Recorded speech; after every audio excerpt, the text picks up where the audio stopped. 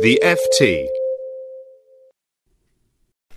Welcome to World Weekly, I'm Ben Hall. On the show this week, we'll be looking at the prospects for peace in Syria as world powers gather in Switzerland in an attempt to find a diplomatic solution to the country's 3-year civil war.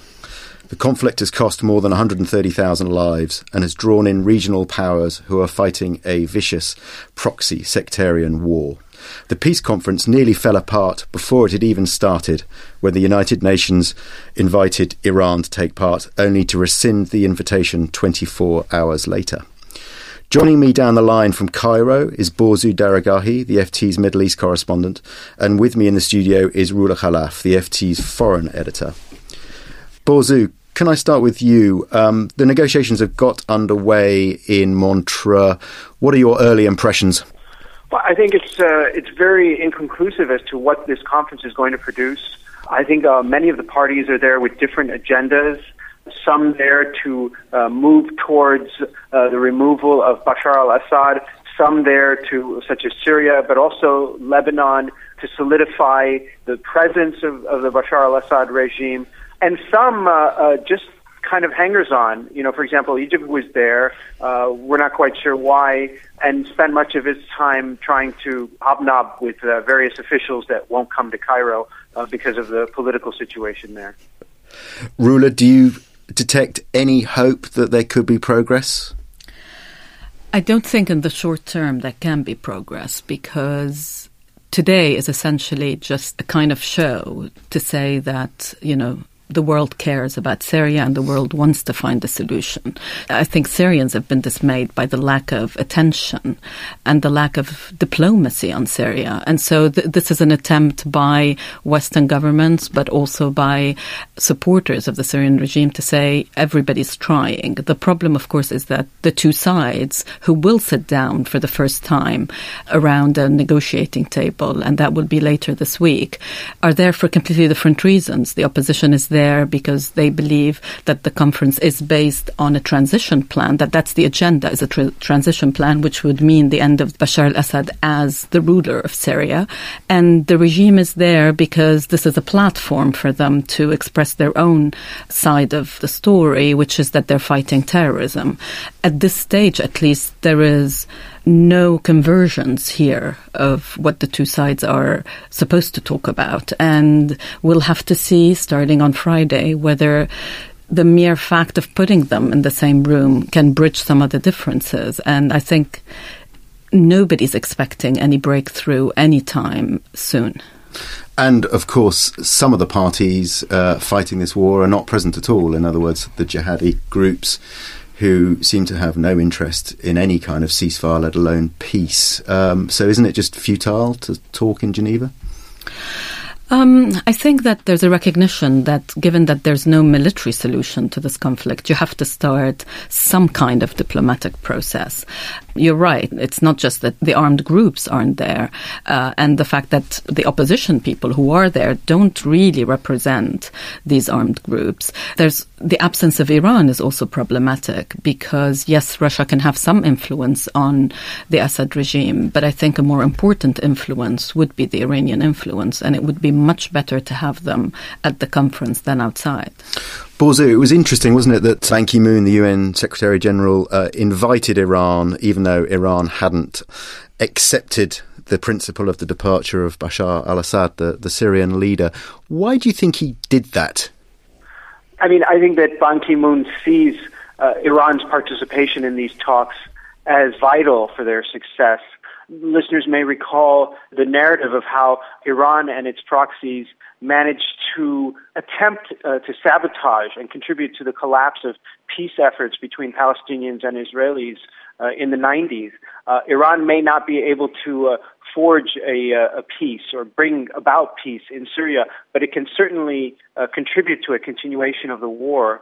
And as Rula said, it's probably better to have all of the parties, all of the belligerent parties at the table than to alienate some, especially since not only is Iran contributing some of its own ground forces in the form of IRGC advisors and perhaps more to the conflict, it's also backing or at least encouraging the participation of both Hezbollah and the Iraqi Shia militias that are fighting alongside Bashar al-Assad's forces. Ruler, is there any sign that Iran is prepared to distance itself from Bashar al-Assad following the early rapprochement with the United States over Iran's nuclear ambitions? Is there any read across from the warming of relations on that front? So far, none, I would say. I think that the nuclear talks are very much focused on that dossier and absolutely nothing else. In fact, the Americans have made clear that they don't want to talk about anything else. I think the Iranians have tried to broaden the talks, but I think the American attitude and generally the Western attitude is that if you do that, then you risk diluting the focus on the nuclear talks, and they don't want to sort of have any bargaining. You know, we'll do this on the nuclear side if you do that on Syria or on Lebanon. So I think the Iranian attitude has not changed when it comes to Syria.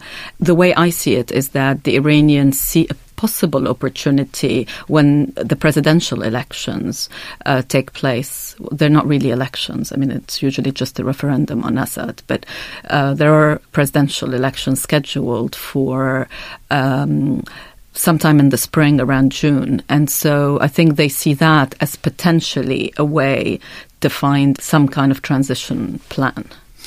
Borza, you could understand why the Syrian opposition groups and the Saudis were deeply unhappy at the prospect of the Iranians taking part. But why would the Americans and the British and the French react so strongly if the Iranians are so crucial to any diplomatic breakthrough? Well, it was mostly the Americans. I think that this has to do to a large extent with the strained relations between the Obama administration and the Saudis.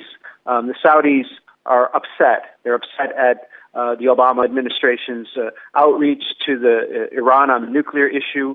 They're upset that Iran seems to be getting a free hand in sending its proxies throughout the Levant.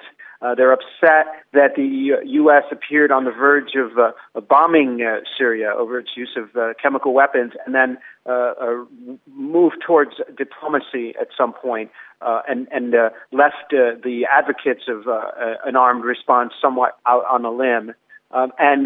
Because of that, I think that the U.S. was sort of backed into a corner where it was forced to accede to Saudi demands on this issue. On the part of the Syrian opposition as well, they're very strained in their relations with the actual people on the ground fighting and trying to survive in Syria. If the Syrians were seen to be bucking on the issue of Iran's participation in these talks, I think the Syrian opposition was very worried that it would even further damage relations with their grassroots who are actually in the country. And I think that that contributed to the U.S. Not wanting to undermine the Syrian opposition by allowing Iran to participate in these talks. I would love to hear what Rula has to say about that. I think that one of the most important elements of these negotiations, actually the most important element, is to be able to have the opposition and the regime in the same place and to begin negotiations. Everybody else is just there for a day and for speeches. So if Iran had been at the conference today, then it is likely that the opposition delegation would have withdrawn. And I think that was more important at the end of the day, is to have the opposition delegation, because without them, you essentially do not have any talks. Let us assume that there is no breakthrough at this meeting in Geneva. What can the West do? I think this conference is perhaps far too ambitious in what it's trying to do. It would have been much better to focus it simply on attempts to get a ceasefire, to get humanitarian aid in, which is what Syrians absolutely need at this time. I think by going for a political solution, which everyone knows is not within reach at this time, you might have actually complicated the more modest goals, which would be to find just some way of calming the situation on the ground, even for a limited period of time. But it's quite unusual in situations like this, where you've had 3 years of civil war, for there not to have been a single ceasefire. There hasn't been a single let-up, not for one day. Borza, do you agree with that? Yeah, I think that getting some sort of humanitarian aid, getting some sort of relief to the people in Syria, that they're suffering so much under this conflict that has ground on now for 3 years, would have probably been a more doable agenda for this conference. But I also think that more likely than not, the West could have done a better job and still can do a better job of properly equipping those rebel groups that more or less reflect some of its values and giving them the tools to surmount both the more extreme elements of the opposition and the regime. I think that's something the West could have done, and to many people who are sympathetic to the opposition cause, as the West says it is, there's somewhat a bafflement as to why they haven't put their chips on the table, just as the Iranians and the Russians and the Saudis and the Qataris have. I mean, the West has a huge stake in what happens in Syria. So some people ask, why not play the same hardball that those players are playing? I suspect Western diplomats and analysts will be poring over this for years ahead and looking at all the mistakes that they've made over the years. My thanks to Borzu Daragahi in Cairo and to Rula Khalaf in London. That's it for this week. World Weekly is produced by Martin Staber. Till next week, goodbye. For more downloads, go to ft.com/podcasts. When you make decisions for your company, you look for the no-brainers. And if you have a lot of mailing to do, Stamps.com is the ultimate no-brainer. It streamlines your processes to make your business more efficient, which makes you less busy. Mail checks, invoices, legal documents, and everything you need to keep your business running with Stamps.com.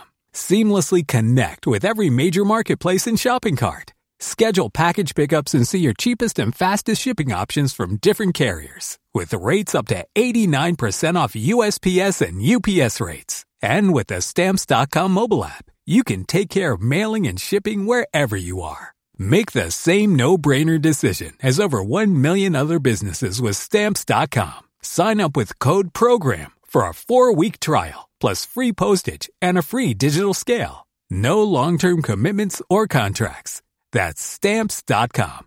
Code PROGRAM.